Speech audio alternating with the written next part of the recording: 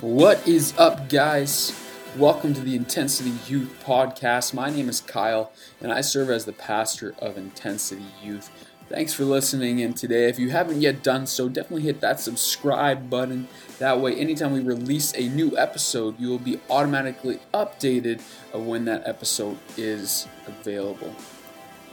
Today's podcast is a recording of my amazing wife, Natasha, as she spoke at our most recent youth encounter. Now, you will notice over the course of this podcast differences in quality of sound, and I do apologize for this and ask for your patience as we continue to work at bettering this podcast in the near future. Well, let's get right into it then. Shalom in your home. Kyle and I believe in being a role model. And a role model doesn't just show people how to do things right in good times, but also when things aren't so great. And PK and I so want our life to be on display. We want to be these authentic leaders, and so we want to bring you guys inside our lives tonight. And so often when people go through sucky things, they walk away from God and they walk towards alcohol and drugs and sex. But we want to show you that it's possible to cling to Jesus when it feels like he isn't around, or when things get rough and when life just kind of throws a curveball at you. Because I don't want to see a Christian go through good stuff. I want to see a Christian go through bad stuff. Because that really shows how tight you are with God. And all of you guys have heard both of our stories individually, but recently our stories just got bigger, and we originally thought that tonight was going to be the night that we were sharing this really happy news with you. But about 3 weeks ago, that good news kind of turned into bad news. And so here's kind of our story and what we've been going through. About 2.5 months ago, we found out that we were pregnant, and we were so excited. We figured out cool ways to tell our family and cool ways to tell our friends and the people that are close to us. And every decision that we made was now centered around this little child. And it's crazy how attached you get just within like 24 hours of finding out we were pregnant. We were so attached to this baby. We were so excited to be parents and to go through this kind of next stage in life. And so we had this ultrasound, and at this ultrasound we were supposed to see the heartbeat. And so we were so excited to kind of see our baby for the first time and to see that heartbeat and to know that things were kind of healthy and moving along really well. And so we go into this ultrasound, and the technician just has this really concerned look on her face. And she was just being so honest with us. She looks at us and said, like, this doesn't look so good, guys. Like, I can't find this heartbeat. Like, you guys are miscarrying. And we just walked out of that doctor's office so devastated, and just got into the car and bawled our eyes out. And we couldn't even handle calling our parents right away. And then everyone that we had just told, we had to make that phone call and say, like, we just lost that child. And it's been such a roller coaster of just spending nights crying on the floor with each other and just learning how to mourn this child that we're never going to get to meet. And it was really, really difficult.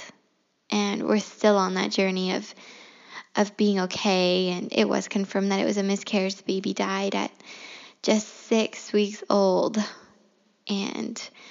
But through this, we've learned a lot. We've learned a lot about God and about faith and about prayer and about ourselves. And we just want to share with you guys all of this. And this message doesn't apply just to people going through miscarriages. It applies to every hurt and harm and storm and sucky thing that's going to come your way. And so I'm using so much scripture today. So get your Bible out, get a notebook. If you're not going through something right now, you will. And that's not being harsh. That's reality, because we live in this broken world and broken things are going to happen.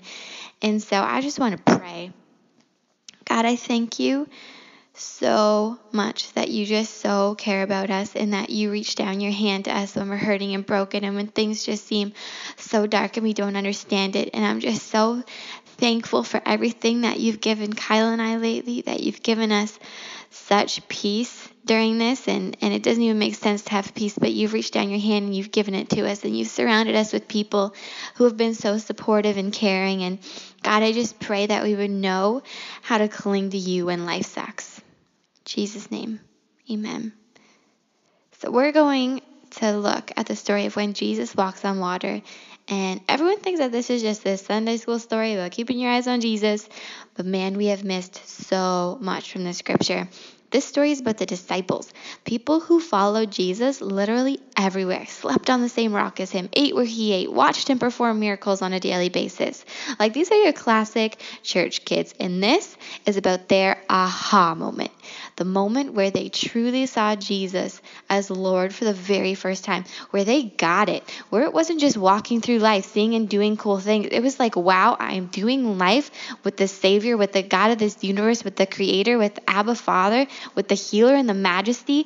And it took a storm to realize all this.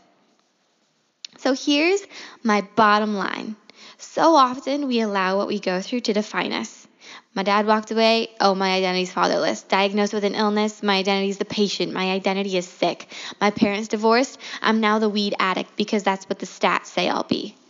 But bottom line, the storms in life don't define you.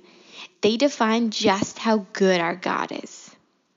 And so open your Bibles to Matthew 14:22 to 36. And I'm going to summarize what happened here. So right before the disciples get into the storm, the disciples and Jesus had just fed 10,000 people, if you include women and children, and they fed those 10,000 people with only 5 loaves and 2 fish.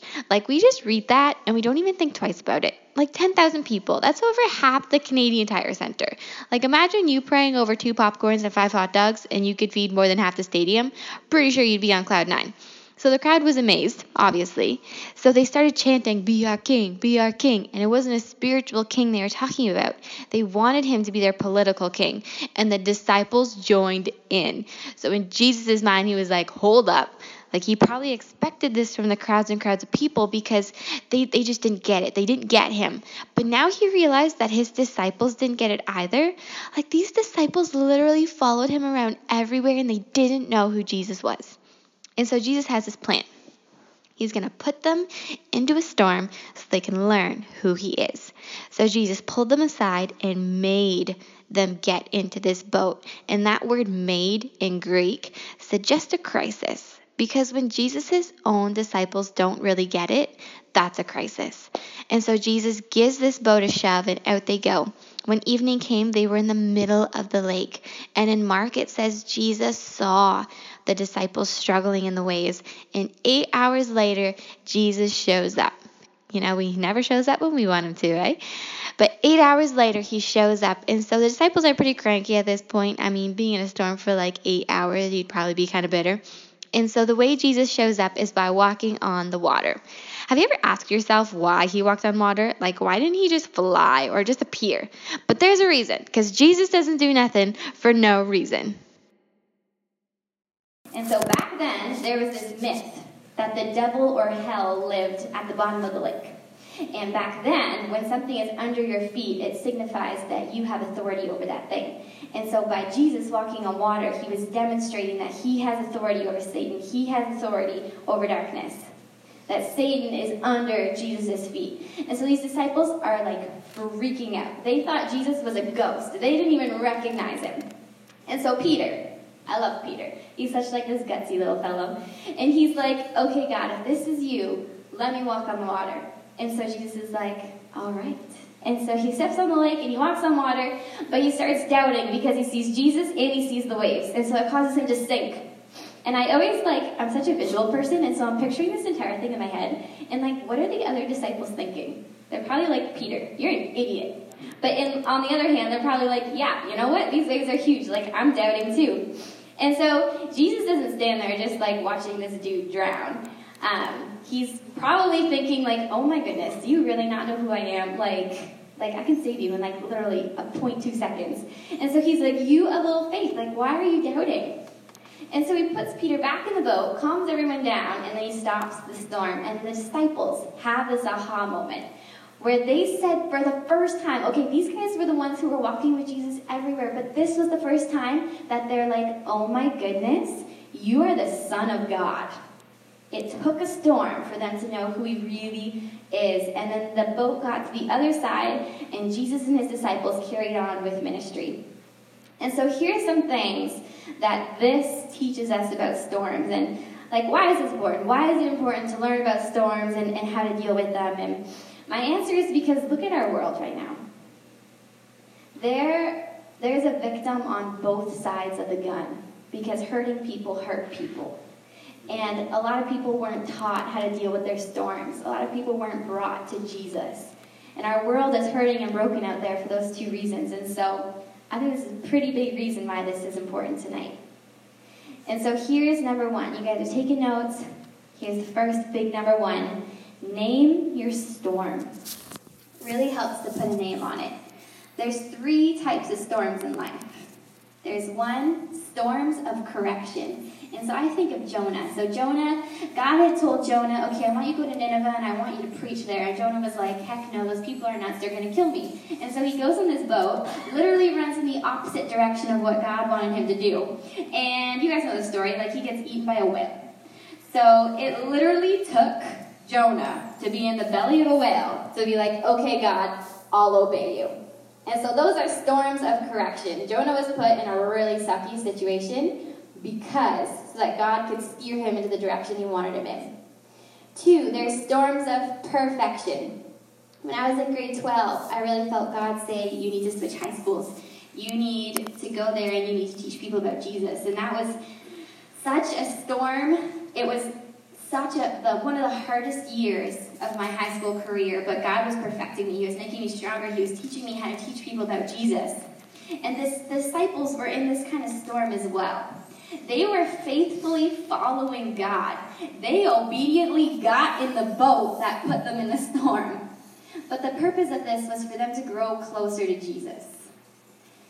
Jesus knew this storm was coming. But they were safer in the storm, in God's will, than out on the shore, out of God's will. God was testing their faith. He was building Jesus' identity in them. Because it's on the tough days that you get stronger. It's really easy to follow Jesus when life is good. But when it's hard, that's when it counts.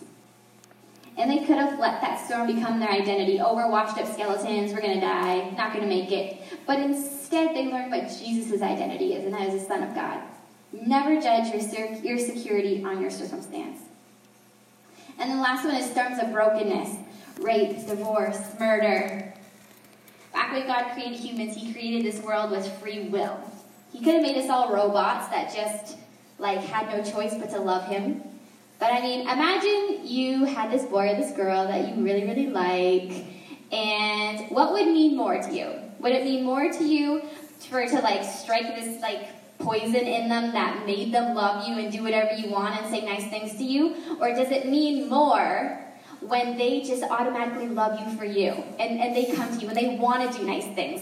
Well, God thinks the same way. He thought us willingly on our choice coming to him meant more than making us all robots. But with that choice comes free will. And with free will, that meant brokenness and sin lives here too. God doesn't create the storms. His will isn't for divorce. The Bible says God hates divorce. His will isn't for anyone to be raped or hurt or broken. But it's because broken and messed up people live here. Like I said, there's a victim on both sides of the gun. And if we're honest with yourself, we're all messy and broken. We're never going to be perfect, and we desperately need Jesus. So name your storm. If you guys feel like you're hitting rock bottom, this might just be the tool that God is using to get you right on track. But if you're in a storm of brokenness, please, I've done this before, but don't yell and blame at God, because God isn't in the business of hurt and pain and brokenness. He's in the business of love and joy and peace and justice. Number 2, take in the peace. Jesus calmed the disciples before he stopped the storm. If he just kind of stopped the storm and said, okay, guys, come here, I got you, don't cry, it's going to be okay, like he's all holding them and calming them down, we wouldn't grow. We wouldn't get stronger if he just showed up right away. We wouldn't learn.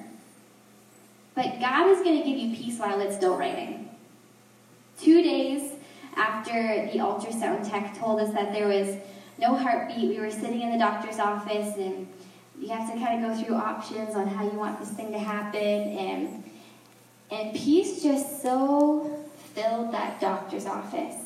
We were so disappointed and so upset, But there was just this calm, just this hush in the doctor's office. Yeah. And, peace in God doesn't mean that you're not crying or you're not hurting or you're not broken. That's not what peace is. Right. But peace is this trust in God that even though you can't see anything, you know that he has this in his hands. Mm. I know that we were going to be okay, even though we were just at the beginning of this thing. God gives peace that goes way beyond what we're ever going to understand. You're going to get peace when it makes no sense to have peace. Like your world is literally crashing down and falling apart, and yet you're peaceful. It doesn't make sense, but that is a blessing, and God is going to give that to you. Actually, he promises that he's going to give that to you. Number 3, this was a big one for me. And this is actually the title of my message. It's Get Your Hopes Up. Number 3, get your hopes up. Peter asked Jesus, if this is really you, God, let me walk on water. And as he stepped out on the boat, Peter saw 2 options. He saw Jesus, and he saw the giant waves. And by seeing the giant waves, that caused him to drown, that caused him to doubt. And seeing 2 ways made him begin to sink. We need to see one way. We need to see Jesus. 4 days after we got, like Kyle said, the doctor called us into his office immediately because he had this new news. And he's like, I've never seen this before. Like, I'm 99% sure that you guys are going to miscarry. But there's like my doctor's a Christian. Thank you, Jesus. And he's like, this could be a miracle. But, don't be disappointed. And so, you guys all know my past. I shared a couple times with you guys. But I've always been a part of the stats since I was a kid. I was in the 50% of kids whose parents get divorced. I was the 1 in 20 who's going to experience death of a parent. I was in the 50% of families that are blended. And I was the 1 in 6 who get sexually assaulted. I was always the 1 in something. And so I was like, you know what? Why wouldn't I be the 20% of pregnancies that end in miscarriage? Why wouldn't I be? I've been part of the stats my whole life. Why is it going to change now? And God just so dropped this on me in this humbling moment of, you can't base your theology off your experience. I was seeing 2 ways instead of 1. I was seeing this dead child, and I was seeing Jesus. And I didn't want to get disappointed. I didn't want to have to go through believing in this miracle and having to grieve this child all over again. But I pushed myself. Don't see the dead child and see Jesus, just see Jesus. I prayed to have the faith the size of a mustard seed. I remember sitting on my bed and being like, God, I'm probably at a quarter of a mustard seed, but can you take that? And I prayed and I believed for a miracle. I literally prayed every 5 seconds, God, breathe life into this child, breathe life into this child. And if it meant that I would have to grieve this baby all over again, it'd be worth it. It's worth it for a miracle. And I so believed that this baby was alive. And that God performed this miracle, and it was going to be this big thing. And I got my hopes up, because faith is a risk. And the very next day, literally less than 24 hours later, it was confirmed that the baby had been dead for 3 weeks. And I had to grieve all over again. But getting our hopes up wasn't for nothing. It brought us to this new depth in Jesus. It brought me to this faith level that I never really quite entered before. And that is worth it. Do you guys remember the story in the Bible of the woman who bled for 12 years? Such a good story. And God just brought me to this one. She tried everything. The Bible says she literally spent all she had on trying to get healing for this. She got her hopes up that she would be healed. If you're going to spend all your money again and again and again, you were believing and hoping for this miracle. And she heard that Jesus was in town. And I bet she had this decision to make. Am I going to get my hopes up? There's going to be a huge crowd. Am I even going to get close enough? Will I see him? Do I want to go through the disappointment of not being healed again? But she got her hopes up. She fought through that crowd and crowds of people. And this type of disease made you an outcast. So I bet she got some nasty comments and some hurtful glares as she was running to Jesus. She got her hopes up, and all she did was touch the edge of Jesus' cloak, and she was healed. And that was so worth getting her hopes up for. And Jesus said, it was your faith that just healed you. It was your faith. It wasn't anything else. It was your faith. And her story and my story are quite different. Hers ended up in a miracle, and ours did end up in a lot of little miracles, not the one that we were hoping for. But God did heal our baby, but he did heal Kyle and I's heart. And I count that as a miracle. Never discount the small miracles that God brings. We only see miracles one way, and if it doesn't happen that way, we don't see it as a miracle. But tiny miracles are happening on a daily basis. We brought life into this world, which is a miracle in itself. And it's a miracle that, our baby, first time, opened its eyes, it got to see Jesus. That baby has this perfect life. The doctors thought that there was a cancer that caused the baby to die, and which meant that I would have to go through tons and tons of testing and doctor's appointments and injections, and we got the results about a week ago, and it wasn't that at all. I'm counting that as a miracle, that I don't have to go through anything because this was just a normal pregnancy. And so be grateful for those small miracles that happen. Number 4, your situation has to look impossible, or you would never know it was a miracle. If you look at all the miracles in the Bible, each one looked totally impossible. People who had lived with diseases for literally all their lives, so much so that they were considered outcasts and they weren't even allowed in their own town. There was a little girl who was pronounced dead. Lazarus was pronounced dead. He was literally buried in grave clothes. And we think that God shows up late. He doesn't. It had to look impossible for us to know that this is a miracle. He is literally always right on time. And because of the impossibility of the situation, Jesus' name was brought everywhere. Everyone in those towns were saying, oh my goodness, this is the Son of God. Like, he performed a miracle. It had to look impossible for it to be a miracle. Number 5, sit with grief. As a kid, I was the type of person that wanted to be perfect at everything. I always thought in my head, okay, what's the perfect thing to say here and the perfect thing to say there? What's the perfect thing to do here?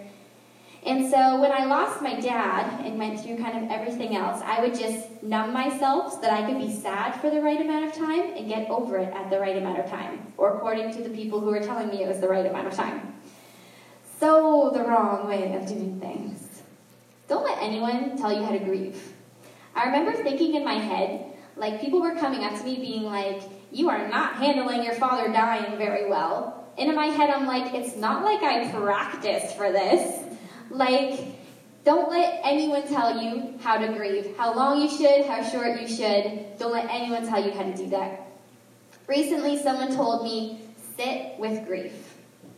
And so this time around, Kyla and I sat with grief. And I have a picture on the computer. I can't see who's back there. But I picture grief like one of these guys. Don't make fun of me. Can you guys pull that picture up? Can you find it? Thank you, Lucas. And again, don't make fun of me, but this is how I picture grief. Like one of these guys. Okay? And so you need to sit with grief in your bedroom or in your living room. You need to cry to grief. You need to yell at grief. You need to ask why to grief. And eventually grief will leave your bedroom or your living room. And it won't be there anymore. But if you numb yourself and ignore grief, then it is going to follow you everywhere for the rest of your life. And it's going to look like bitterness and anger inside of you. And everyone needs to sit with grief for a different amount of time. So don't worry about people pleasing and being perfect and, grieving for not too short but not too long. This is your life and your future. Deal with grief properly the first time coming from personal experience. 6, bear each other's burdens. Never, ever, ever, ever, ever choose to go through something alone. We are not built for that. We need people. We had told our leaders we were pregnant the day before we found out we were miscarrying. And we told our parents weeks before that. And I'm so glad that we had people so happy and excited with us and then mourning with us, because they went through this with us. Our leaders, your leaders, cooked us dinner for an entire week. Our neighbors brought us flowers. My mom came and cleaned my house and cooked us dinner. And although it was one of the toughest months we've ever had to go through, it's been so much easier because people have chosen to take some of the burden on themselves. We felt like Moses. Do you guys know the story of when Moses and the Israelites were in a war with the Amalekites? Moses had to keep his arms raised with a staff in them. And when his arms got tired, Aaron and Hur, they pushed a rock over and said, sit down on the rock, and they each held an arm up for him. Because it's really exhausting to hold your arms up for that long. And that took some of the weight. And that's what it feels like when you bear each other's burdens. We need each other. We can't keep things hidden and in secret. I've been there and I've done that. And the hurt and pain last a million times longer. 7, there has to come a time when you let go. It's crazy how quickly you get attached to this unborn child that you've never met before. You don't know what they look like. You don't know their personality. You don't know what they're going to do. You don't know how they talk. I was so attached. I was pregnant for 9 weeks. I had this. I was Googling what it looks like at that moment, and this little embryo, like a centimeter big, it went everywhere with me. Every decision I made had that baby in mind. What I ate, what I did, our future, where our money was going. And I had to have surgery to get the baby out. And I think it was the day before I had surgery, I remember looking up at Kyle, and I was like, I don't want them to take it out. Like this is my baby, this is mine, I don't want them to take it out. And it painted this picture for me that we can get so attached to our storms. We don't want to let go of them. We want to hold on to them longer, and maybe we like the attention that our storms bring us, or maybe your storm is sin and you just can't forgive yourself. Watch this video. Hey, Kat. Jesus. Well, it's been a long time. Yeah, I didn't expect to see you here. Whoa, what's that smell? Smell? Oh, well, that's my trash. I'm a little embarrassed about it. Oh, well, is that why you've been avoiding me? Avoiding you? I haven't really been avoiding you. I just, I don't want to get close to you. I mean, I don't want you to smell it. I'll take it, Kat. Come on. Oh, no, that's okay. I mean, I made it. It's my trash. I should carry it. It's okay. Yeah, but Kat, this is my job. Right. I take people's trash. That's what I do, so... Right, okay, well, maybe I could go and just clean it up a little bit, and then I'll just come back. No, Kat, I don't need you to do that. Okay? I'll take it from you so you don't have to carry the weight. Oh, well, Come on. Just hand it over. All right? Let go. Let go. Yeah.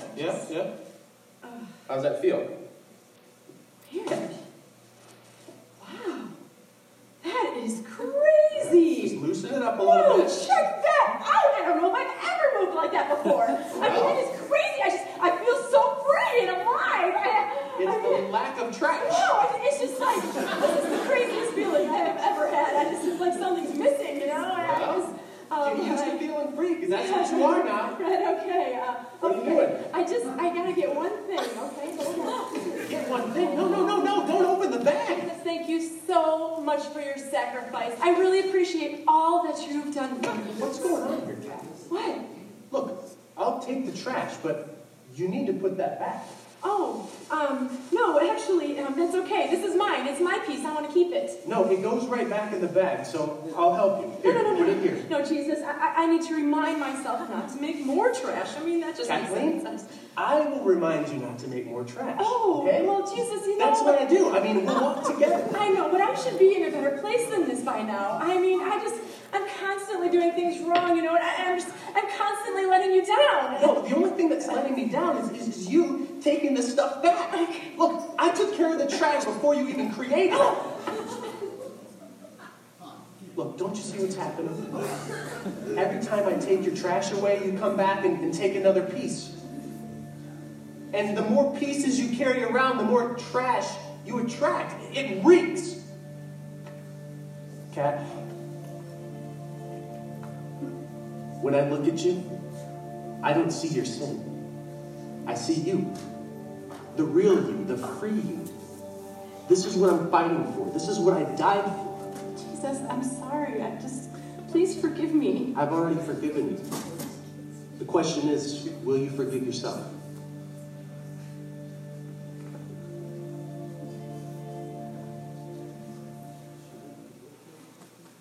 Maybe your storm is the sin that you just can't forgive yourself for. But the sooner we let go, the sooner we can move on. The sooner that the surgeon got the baby out, the sooner I could get healthy again. And if your sin is being carried around everywhere with you, you can't forgive yourself, you're never going to live freedom. Jesus died so we could be free. Free from the burden of losing a child or losing a parent or the effects of divorce or sin and shame and regret. That's his job. That's why he did it. He removed our sin before any of us were even created. Number 8, turn around. There's a story of the 10 lepers in the Bible. And basically these 10 lepers, when you had this disease, you weren't allowed in the town because you were considered unclean and just gross. And so they were outside of town and they knew Jesus was coming. And so when they saw Jesus from far away, they started yelling at him. They started begging him like God, you need to heal us. You need to heal us. Jesus, please come over here. The Bible says they were shouting and screaming at Jesus to come over. They were begging him. And Jesus went over and he healed them.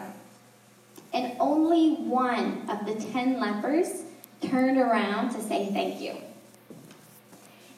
In your head, just kind of name the one thing that you really need God to do, that one miracle that you really need, the healing that you really need, that one thing that you've been praying for so long.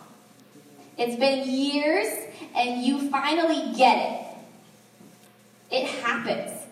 But after you get it, you just keep walking. You just go back to normal life. And you never turn around to thank the God who did that. Imagine what he feels when we do that.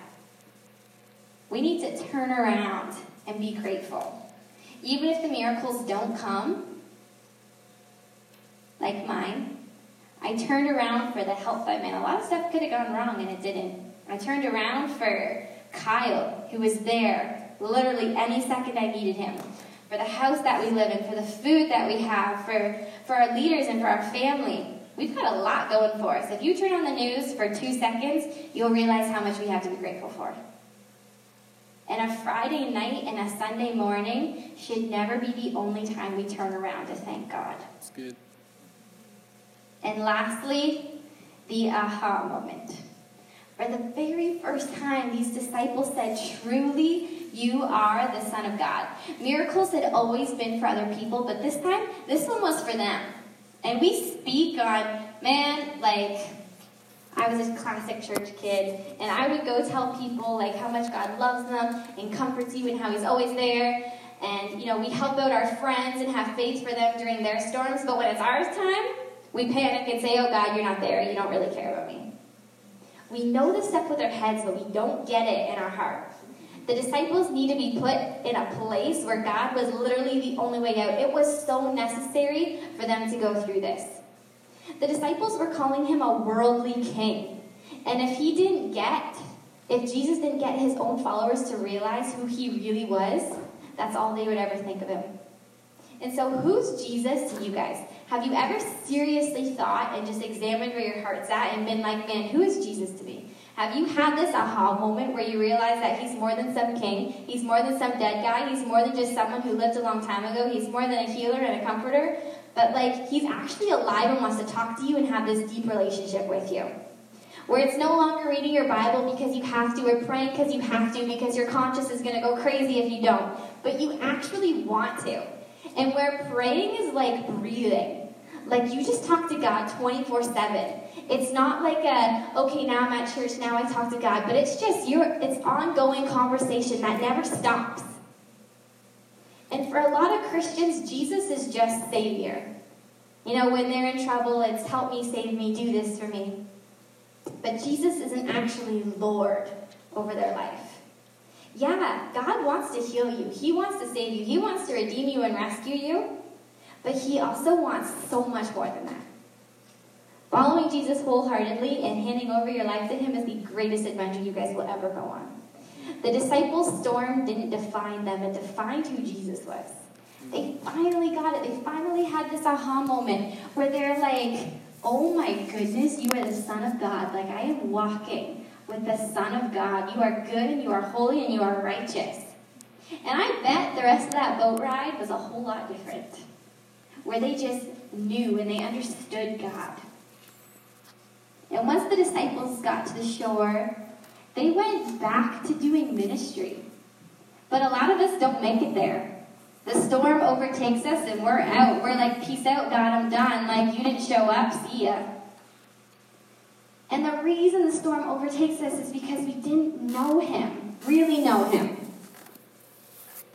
If God is just a Savior to you, then He can fail. Because if He doesn't fix it, then He's failed. But when God is Lord, He never fails, because you know that He is always working everything together for your good.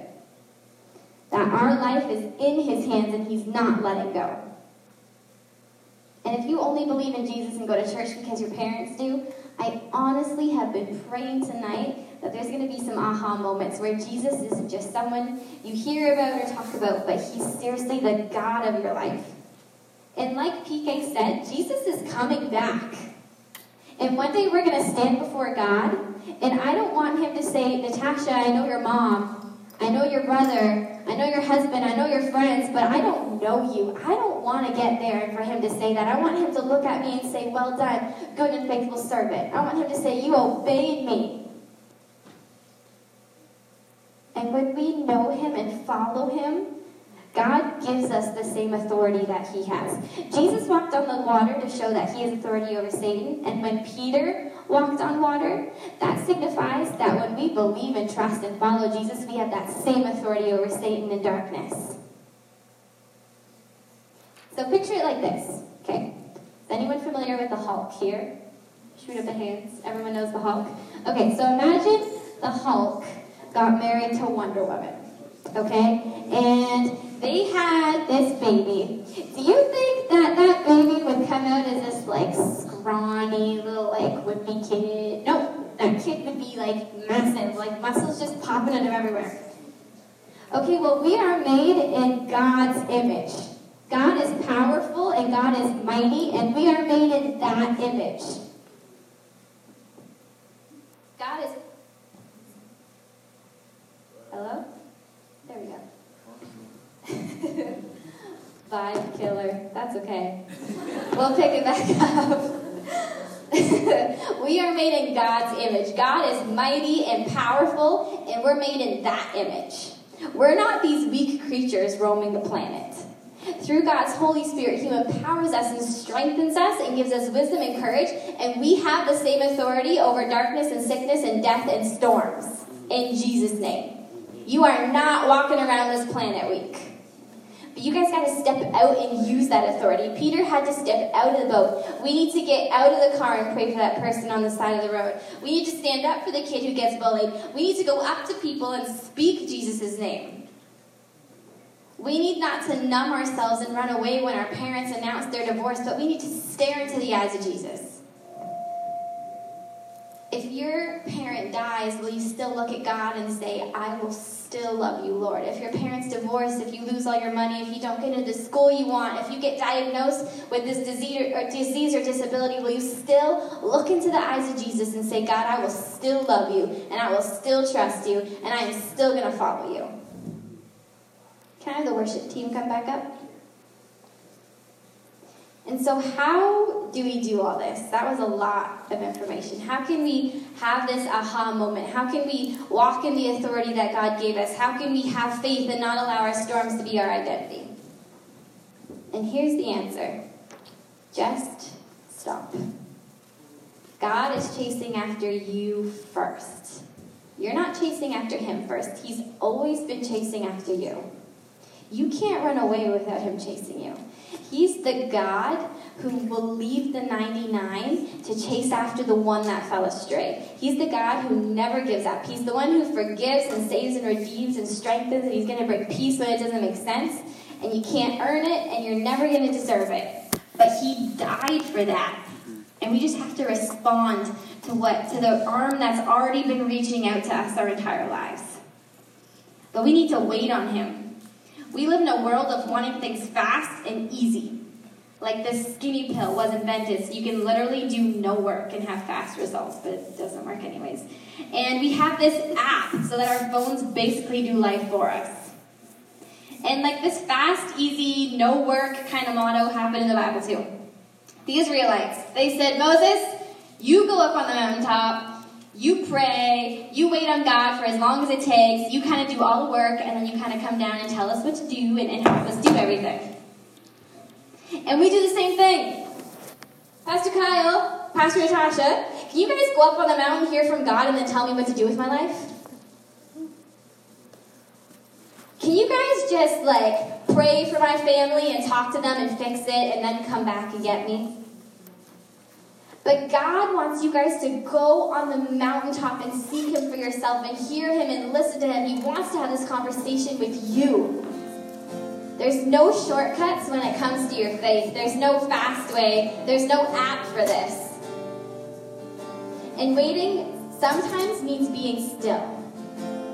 And it also looks like reading the Bible and praying. We need to know what the Bible says. The more we learn about God, the more we understand why he did and who he is.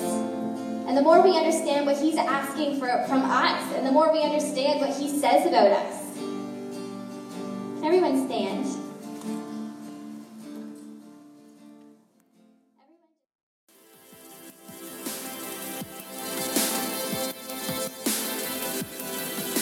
Thanks again for listening to the Intensity Youth Podcast.